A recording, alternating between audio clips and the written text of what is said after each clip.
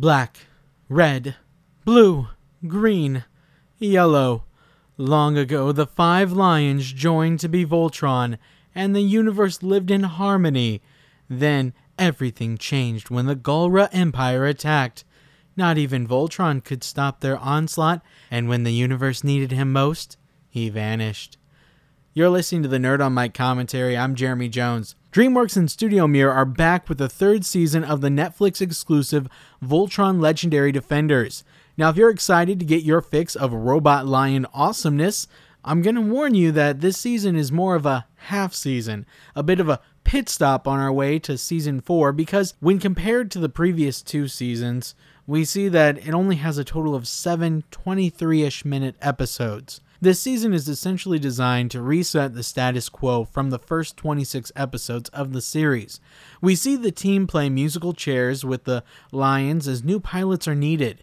It's some great character moments as we see the paladins of Voltron try out for the prestigious honor of piloting the silent black lion. My regret with this is that the writers may have drawn it out a little bit too long. Heavy foreshadowing in Season 2 already prepared viewers for the outcome of this dilemma, and although the montage was fun, I think we could have tightened up the story a wee bit. Overall, I'd have liked to see this throughout the entire season. We almost could have gotten away with packaging the content into a movie special, and the presentation would have been great. Kind of like what happened in Doctor Who with the specials that wrapped up David Tennant's tenure as the Doctor. Rather than producing a half season of drawn-out content, they should have made this a movie and transitioned some of the episodes into Season 4, which is slated to hit Netflix in just 2 months. The episodes involving the comet and Voltron's origin were great, but for the origin in particular, it felt out of place being positioned as a season finale. I do love a lot of the changes made, which actually streamlined the show with my vague memories of the 80s cartoon. From the pilots and their assigned lions to the reference to an alternate Shiro named Sven. It was a lot of fun, and I have to say that I love Lotor and his team of femme fatales.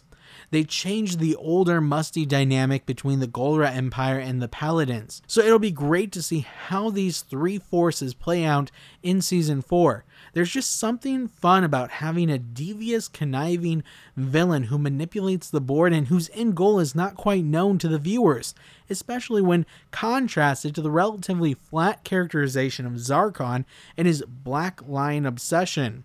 So again, I love the work that was done with this season, the character developments and introductions. I just think we could have tightened up the narrative a bit.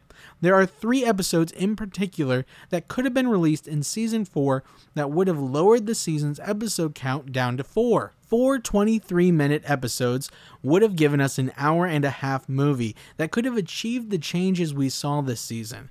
I'm sure Netflix has a method to their madness, and as long as this show continues to make me laugh, I'll be happy, although I'll still be sure to offer my commentary. Thank you for listening to this edition of the Nerd on Mike commentary. Feel free to subscribe to the podcast. Until next time, I'm Jeremy Jones.